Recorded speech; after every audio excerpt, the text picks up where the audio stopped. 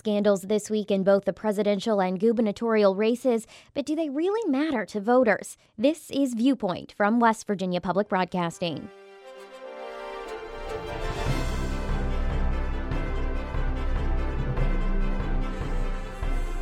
Welcome to Viewpoint. I'm your host, Ashton Mara. After an NPR investigation into Jim Justice's business operations, the Democratic candidate for governor takes on Republican Bill Cole in the second West Virginia gubernatorial debate.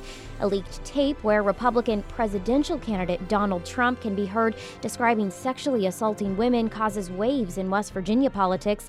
But will either scandal swing the vote? We asked two members of the state's press corps. And the race for state auditor is wide open. We meet the Republican in the race, coming up on Viewpoint.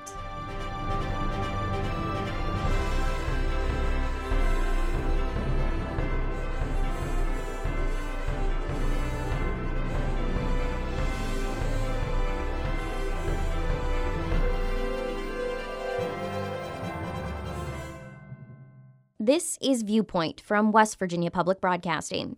This week marked the second time the two major party candidates for governor met to debate the issues in the race. Republican Bill Cole and Democrat Jim Justice had their second debate at the Clay Center Tuesday in Charleston. Metro News talk show host Hoppy Kercheval served as the moderator.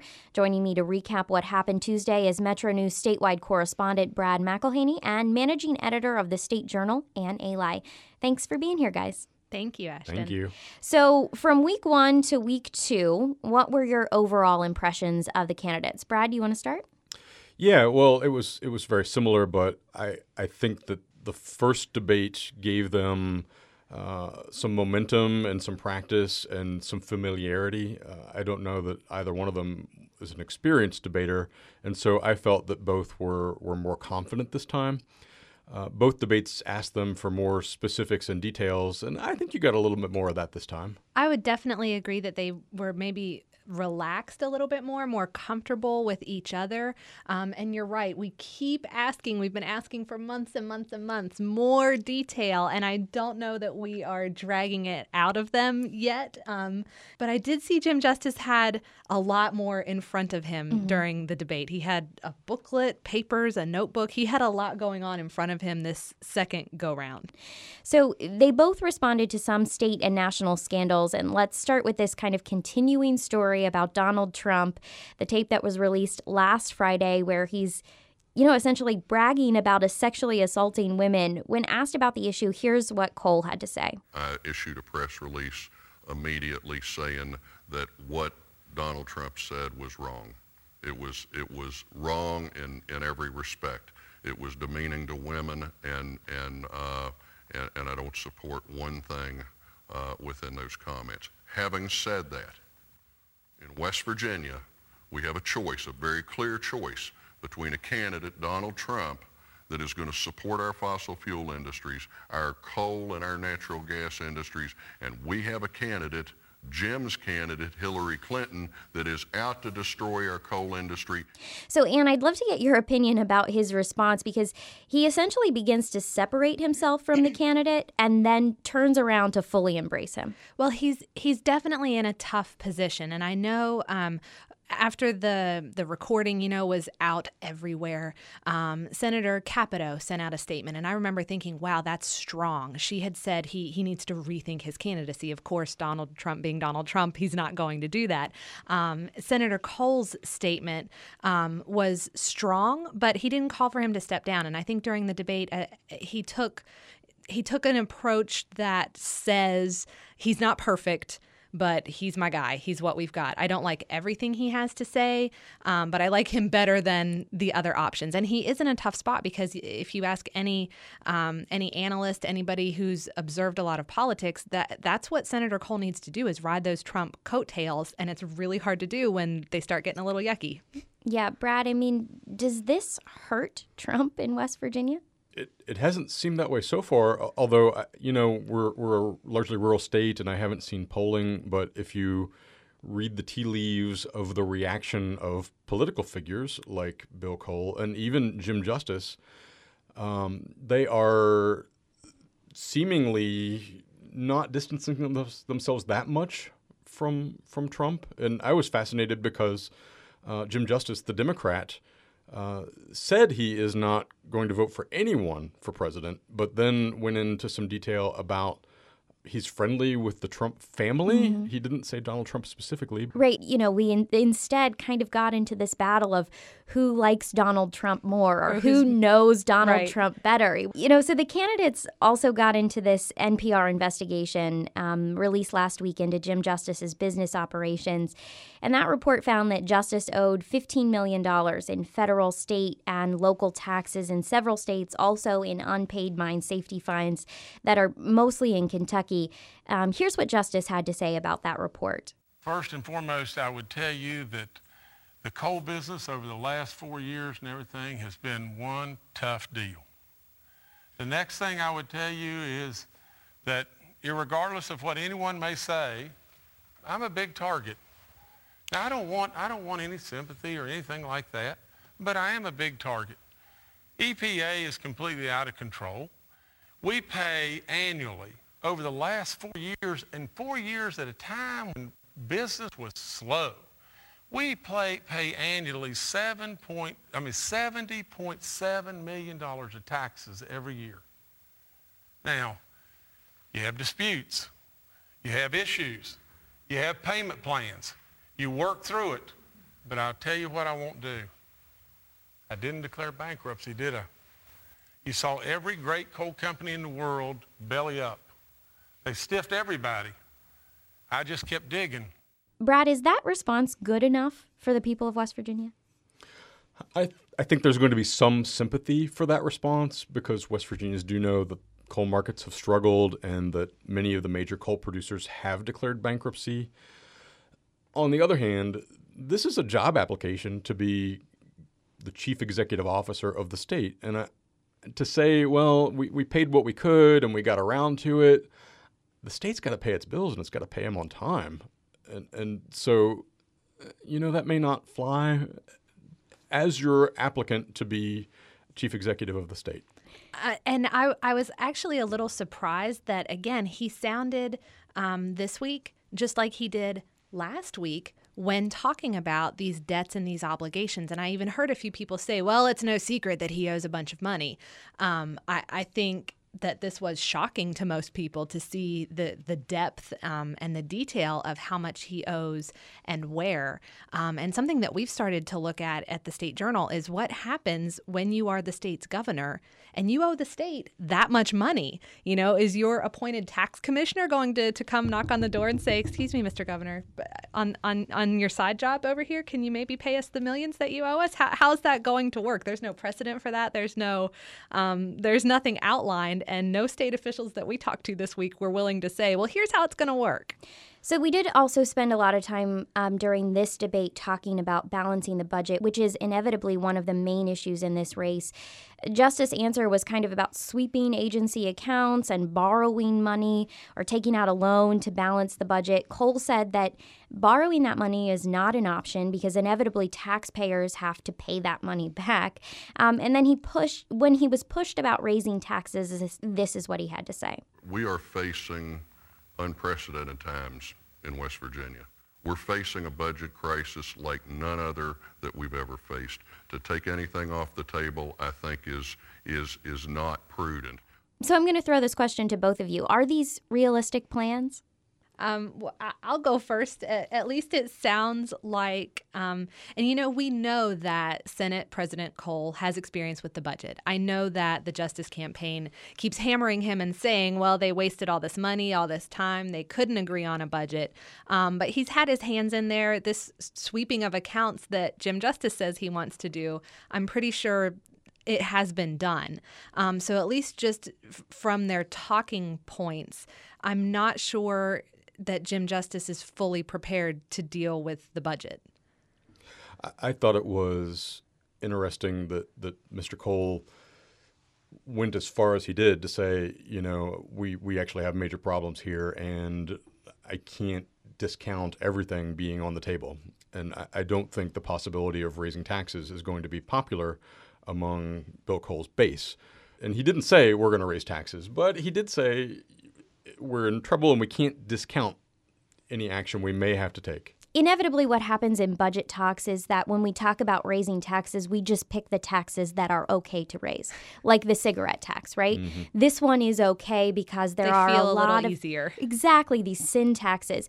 I mean, Brad, I'm curious, do you think that's just allowing himself some space to take on these taxes that aren't as difficult to raise? Yeah, I suppose so. And, I was thinking about where his credibility is and if he feels that if he's elected and he has enough credibility built up already, he may be the perfect person to say, we've just got to raise taxes. And then he's got 4 years to say, we did what we had to do. We were in real trouble. Right. Right. And I think he's sort of speaking from a place where he has had to run for elections before. And I sort of feel like he does not want those words to come back and bite him later. So I think he's, like you said, maybe giving himself that little bit of cushion because he knows what it's going to entail, Ashton, like you said. And I know during last week's debate, the budget came up in a couple of different places. And I know Jim Justice said he didn't have the familiarity to be able to say what he would cut. And he also, I think later in the evening said, well, no, I'm not going to raise any taxes. We can't do that. We're all struggling. We need more hope. We need this. We need that. But I didn't hear necessarily the plan. So these were kind of the major issues, right? They're presidential, political picks, Jim Justice responding to his unpaid debts, and talk about the budget. But I'm just curious, what else stuck out to you guys this week? Well, I keep talking about basketball. So Mr. Justice has been asked several times, and he has a consistent answer, whether he is going to continue to pursue his passion, which is coaching the boys and girls basketball teams at Greenbrier East High School. And he has consistently said, yes, he intends to try to continue to do that. Basketball season is concurrent with the legislative session, and there are legitimate budgetary and financial issues that the governor will probably want to keep his eye on. He does have access, I believe, to a plane, so a person could fly between Charleston and Greenbrier County. I don't know. It sounds like governor, I think, is a very demanding job, and I think a coach would want to put every bit of effort into being coach. He says he's going to give 1,000%. But I wonder how that's resonating with people.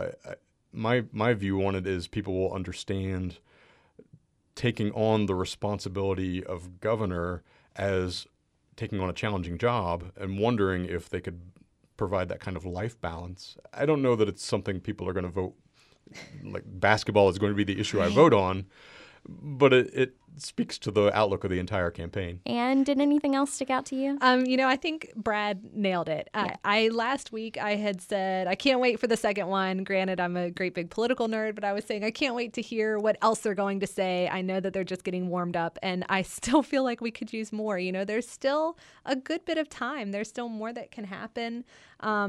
More issues can be raised. Things can come out. So I just think it's really important to stay tuned in and keep pressing for more answers, and hopefully these campaigns will keep answering us and trying to get us those answers and those details. I will also add that there was, I think, an ingredient to this political race that was not in the room that night, but this person was outside, and it was Charlotte Pritt, and she was outside with her supporters, and I wonder if a certain segment of the Democratic Party, the more progressive segment, isn't looking at Bill Cole and Jim Justice and thinking, boy, those guys are just alike, and I don't think they represent me, and I'm going to pull the trigger for Charlotte Pritt. I just don't know how that's going to go down. Well, the party had a more liberal, progressive candidate in the primary in Jeff Kessler, and he did not win. But I'm glad that you're bringing up the Charlotte Pritt additive because that is a very important aspect. Well, it seems to, in this race, put things at conflict, right? Because the state went so heavily for Bernie Sanders, whose platform was essentially the same as Charlotte Pritt's is at the state level. And yet the Democrat that wins the race is, almost identical to Bill Cole. These guys have very similar stances, and they try to portray themselves as very similar people. So it makes you wonder about the Democratic Party in the state of West Virginia, about what exactly is going on when Bernie Sanders really takes the helm and then Jim Justice is that gubernatorial candidate, and they are nothing alike. There was a question posed to Justice, and I apologize because I didn't quite catch the full question. I didn't quite catch the full answer. But it was something about, do you represent that wing of the party? Yeah. And his answer was something like, I represent hardworking Democrats. So I was looking at my Twitter feed, and there were people who identify themselves more with the sort of Kessler wing of the party who seemed, I thought, offended by the way that answer came out. So I think it's an interesting dynamic. Right. I think it will definitely be interesting to see what happens just generally, I think, in all of the races and how the Democratic Party holds up. Because, we saw this in 2014.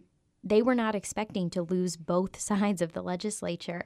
And I think that they're still recovering from that. I think they still aren't really sure who they are as a party anymore. They're very splintered. That's very true. And I think it will be interesting to see how much Charlotte Pritt gets, because I would have to check. But if she gets 5% of the vote, then next year the Mountain Party can be included in debates. And I don't know that has ever happened in West Virginia. Ann Eli with the State Journal, Brad McElhaney with Metro News. Thank you guys for being here. Thanks. You so much. It was fun. This week, 3 West Virginia newspapers located in counties that have historically been tied to coal, decided to back Democrat Hillary Clinton over Republican Donald Trump in the race for president. The Bluefield Daily Telegraph, Beckley's Register Herald, and Fairmont's Times West Virginian published their presidential picks over the weekend. All 3 papers are owned by the same company. The choice is an unpopular one in coal country, something the papers were willing to point out. The Daily Telegraph's editorial board wrote, quote, President Obama's environmental and energy policies have created economic hardship in West Virginia, and we realize it would be easy to mark a ballot based on bitterness and anger over the loss of jobs associated with coal mining. Yet no one can dispute that we need to expand our economic base beyond its coal dependence in a world that is increasingly moving to other forms of energy. However, we cannot embrace Donald Trump, a candidate who lies, disparages women and minorities, and lacks fundamental skills in politics, worldliness, and demeanor, end quote. The 2 candidates at the top of the ticket inevitably have an impact on the down-ballot races, but West Virginia has eliminated straight ticket voting this year, so it's possible, according to longtime Democratic Treasurer John Perdue, who's up for re-election, that Hillary's lack of support in West Virginia won't be a problem for his party. West Virginia now is like a checkerboard. They'll go back and forth across that ballot. And so with the changes that was made, that there's no more straight party voting in this state, I think that really brings a focus on different races down the ticket, because they have to go all the way down to find you. It hasn't been that long, though, since Perdue's party rarely had to worry about the Republicans winning a race over a Democrat, especially a Democratic incumbent. But in 2014, things really changed in West Virginia. After 80 years of holding a legislative majority, the Democrats lost that hold of both the state House and Senate and shifted the nation away from thinking of West Virginia as a solidly blue state. Ann Lee took a deeper look at what happened leading up to the flip and whether voters' feelings then will impact this year's state legislative races. On November 4th, 2014, decades of Democratic reign in the state legislature came to an end. It has been a big night for the GOP as Republicans pulling ahead in some major races tonight. The GOP took control of both the House and Senate for the first time in decades. The West Virginia Republican Party managed to snag 64 out of the 100 seats in the House. And after the polls closed, the Senate was tied. That is, until GOP leaders convinced then Democratic State Senator Daniel Hall to switch parties. He couldn't be reached for comment for the story. In the end, the Republicans took 18 out of 34 available seats in the Senate. That was a punch in the gut. That's Senator Robert Beach, a Democrat representing the 13th District in Monongalia and Marion counties. He was at home when he realized that although he had won his seat, his party had lost its grip on the state. You just didn't see that one coming. You knew it would be close. But then we go back and you can play hindsight's 20/20, and then we can see the writing on the wall even in that scenario. So, yeah, the writing was there. In 2014, the state was still at a low point. By November, the unemployment rate was still high at 6%, and about 19% of the state lived in poverty. Mary Beth Beller is an associate professor of political science at Marshall University. She says the Democratic Party's issue in 2014 was also about messaging. Party leaders told West Virginians that the National Democratic Party wouldn't help them. However, local West Virginia leaders and legislators will. And that sends a mixed message. When Barack Obama won the presidency in 2008, conservative West Virginia Democrats struggled to unite the party around a national leader that appeared to be against their way of life, a life that revolved around coal, coal, coal, coal is king, and war on coal stuff. Jeff Kessler is the Senate Minority Leader. He used to be the Senate President before the majority flip in 2014. There's a war going on, you got to blame somebody. And who are you going to blame? There's a downturn in our state's economy. You're going to blame the party in charge. That was the Democrats. Looking back, Kessler said the Democratic Party should have better communicated their successes to the people and transitioned the state out of its coal-driven economy before too many jobs were lost. And regardless who was in charge, they were singing from the same hymn book.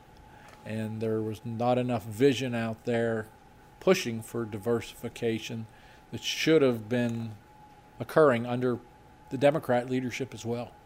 2 years later, Kessler says he still struggles to see a way forward for his party.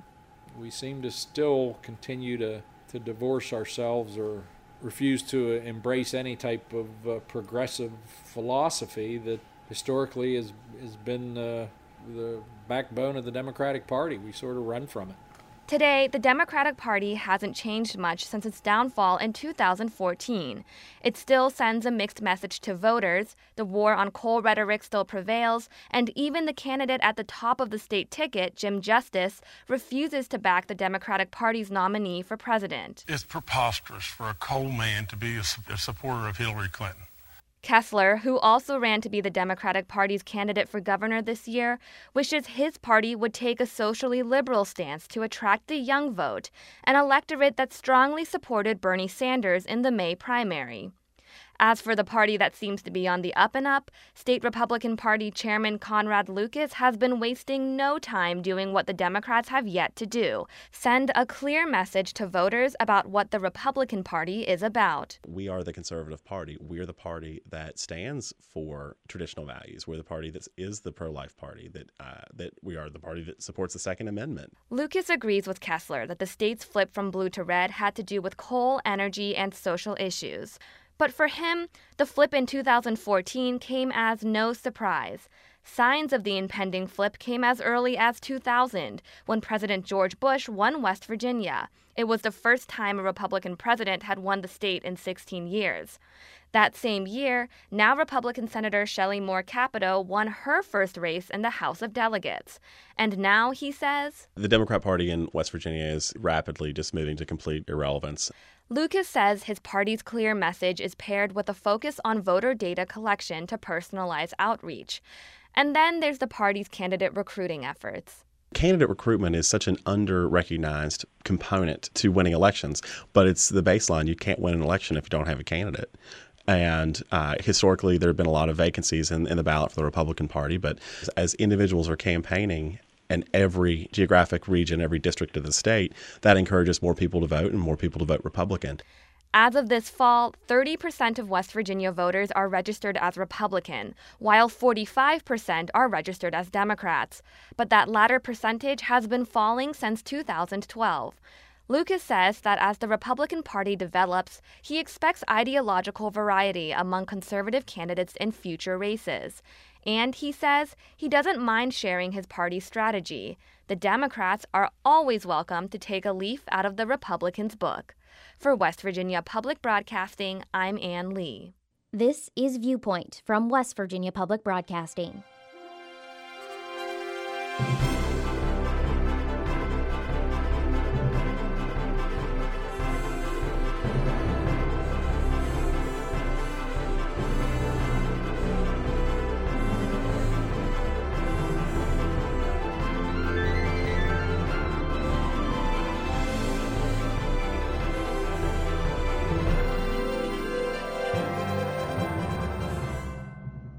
J.B. McCuskey may be a familiar name to some folks in Charleston. A resident of the capital city, McCuskey was elected to represent the 35th House of Delegates district in 2012. But this year, he's attempting to appeal to a much wider swath of the electorate. McCuskey is the Republican running for auditor, a statewide office left vacant this year when longtime auditor Glenn Gaynor retired. McCuskey sat down with me in September to discuss his ideas for the office and the race that isn't getting quite as much attention on a statewide scale. So the auditor's office this year is an open seat. Longtime auditor Glenn Gaynor left the office to work in the private sector, yet this race isn't getting as much attention as the governor's race or the attorney general's race.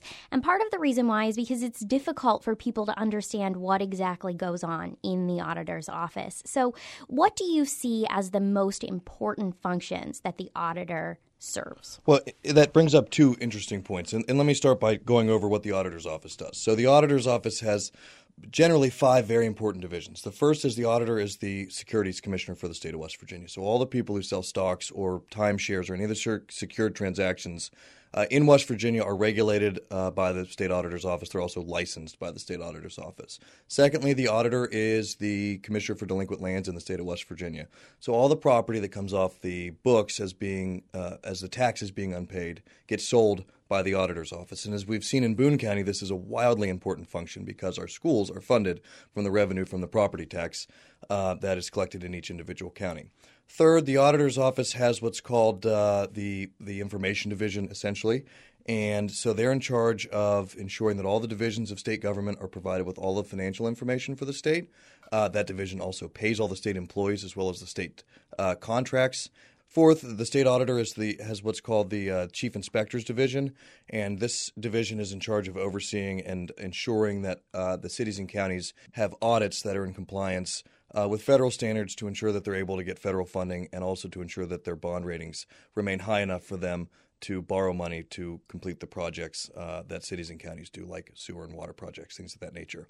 And then lastly, and there's a few other things in there, but in the interest of brevity, let me just say that the auditor is a member of the Board of Public Works. And this 7-member group is a quasi-legislative group that's 2 main functions are to buy and sell state property and to set the tax rates for the utilities in the state of West Virginia. And so all that being said, the auditor's office is actually incredibly important. It has been sort of an unsung office, I think probably because the person who was there before me had the office for so long. So it sort of became a known entity. So I do want to talk about transparency a little bit and your plans for transparency, but let's start a little bit more specific into a program that the office essentially has to work with. So because of the functions of this office, you'll inevitably be doing a lot of work with OASIS, the computer operating system that the state spent tens of millions of dollars to implement. There have been plenty of issues reported with the system, but the governor's office maintains that it's going to modernize state government, it's going to save money by finding efficiencies, and it's going to make government operations more transparent. So as a member of the legislature, you received reports about the progress of this system as it was being implemented. Do you think this was a good investment for the state? It's a great question. My initial reaction is that something that the state probably needed at some point, but we probably started on it at the wrong time.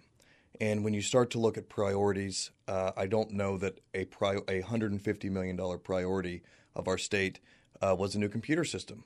That being said, we have what we have, and we can't go back now. So the first thing that I need to do if I'm the next auditor is we need to get this finished, because the taxpayers of this state have spent dearly for a system, and they deserve the results that they were promised. What do you mean get this finished? What is left to do in your eyes? Well, there's a multitude of training that needs to happen. There are lots and lots and lots of our public servants who haven't been trained yet on the program, and its functions just aren't complete. It's one of those things where no software program is probably ever complete. I mean, things sort of become obsolete almost as soon as they're created these days. But it just isn't done yet. Well, let's talk about one specific problem that the state has encountered with this system, one that came to light about a year ago now. OASIS required a switch from a twice monthly to a bi-weekly pay system for state employees. And a legislative audit last year found that as we made that switch, there was a calculation done within the OASIS system that actually will result in overpaying state employees some $50 million over the course of 10 years. Heading into the 2016 legislative session, lawmakers were up in arms over the issue, and then it just kind of went away. It disappeared. You know, the previous auditor, Glenn Gaynor, said this isn't a problem. At the end of the day, we're still going to save more money than is going to be spent by this mistake, and he wanted to leave it alone. At this point, that's what we've done. We've left it alone. So do you agree with the former auditor that the calculation can't be fixed, or would you push lawmakers to go back to that twice-monthly system? It is interesting that that issue just sort of went away, but I believe that the calculation has been worked out, but I don't believe that we should over or underpay any of our public servants. And I think they would tell you the same thing. They want to be paid exactly what they're supposed to be paid and not a penny more. And so if there is a problem, I can assure you it will be fixed immediately. And I don't know that it's possible to really understand the scope of the problem until you're there. And so I think that Glenn probably had a pretty unique perspective on how the calculation was working, probably more so than anybody else. And so I think the actual auditor will have the best view and understanding of that mathematics to know whether or not there is a problem. Let's get into the transparency issue. In early September, you came out in support of an Ohio website that essentially allows the public to track the spending at the state level. I've been to this website. You can go in, you can click on a certain agency. It brings up a pie chart. It's awesome. It talks about, what the agency, a breakdown of what the agency is spending its money on. But then there's also a breakdown of the vendors, so the top vendors that the state of Ohio is paying. We have that website. The Treasurer's Office has a website called transparencywv.gov. And I think that's actually on the auditor's website, but it's on both. Okay. So the treasurer has explained it actually that it's available from almost any state government website. I went around, poked around on that one a little bit. It's essentially the same thing. Sure. Do you see a difference in that? Why is there a need to spend money on something that we already have? Well, I didn't say we needed to spend money necessarily. What I know is that all the major rankings have us with about a B or a B minus as far as government transparency is concerned. And the state of Ohio has an A. They're the number one state in the country. And what I've spoken to the Treasurer of Ohio about is not necessarily how we can spend more money on our website, but how we can get our ranking to be the same as theirs, how we can provide the same level of transparency that they do. And so the hope is that we can just speak with the people who are doing it best, troubleshoot what we got, and fix it easily, because that would be the most ideal and the least expensive way to do it. Do you think this website is the key, or are there other things that you're learning from other states that we could do better too? Well, I think one of the main keys is letting people know that it's there. And so one of the biggest problems that our website has is that it's sort of buried at the bottom of a couple of government websites, and the average West Virginian probably doesn't even know that they're empowered to do so. Your opponent in this race is a former employee of the auditor's office? And the tax department. Which means that she has some degree of experience. So why are you a better choice for this office? I'm a better choice for this office because there's a multitude of functions that the office covers. It's not just the CID function, which interestingly came over from the tax department in 2001. So the local and county government function isn't constitutionally part of the auditor's office. It was part of the tax department. And the remaining portions of the office, which are securities and delinquent lands and all the government information as well as contract analysis, really requires a skill set that I believe I have pretty well, which is a lawyer as well as a legislator, somebody who understands how to craft and analyze legislation as well as contracts, and somebody who's been involved in land sales, even delinquent tax land sales. So these are all things that I have a pretty unique skill set for. And that, along with what I believe is a focus on efficient and smaller government from my political standpoint, I think is really important, especially in light of our government's incredible budget struggles. I think we need somebody who's really dedicated to to finding the savings and ensuring that we're getting every penny out of every dollar of state tax dollars. Because at the end of the day, it's never our money. It's never the government's money. It's always your money. And I think that remembering that at a state government level is important, and I think we need to get back to that. That was J.B. McCuskey, the Republican candidate for auditor. You can listen to an extended version of this interview at wvpublic.org. McCuskey's Democratic opponent in the race, Marianne Clater, will be featured on our October 27th podcast, so keep an eye out for that in the coming weeks.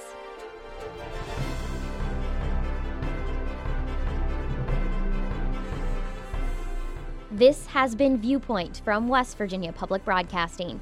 Next week, we continue to meet the candidates running for statewide office with a dive into the race for treasurer, pitting Republican newcomer Ann Erling against 20-year office holder Treasurer John Perdue. Viewpoint is available on wvpublic.org or subscribe on iTunes. Follow the show at Viewpoint WV on Twitter. I'm Ashton Mara. Thanks for joining us.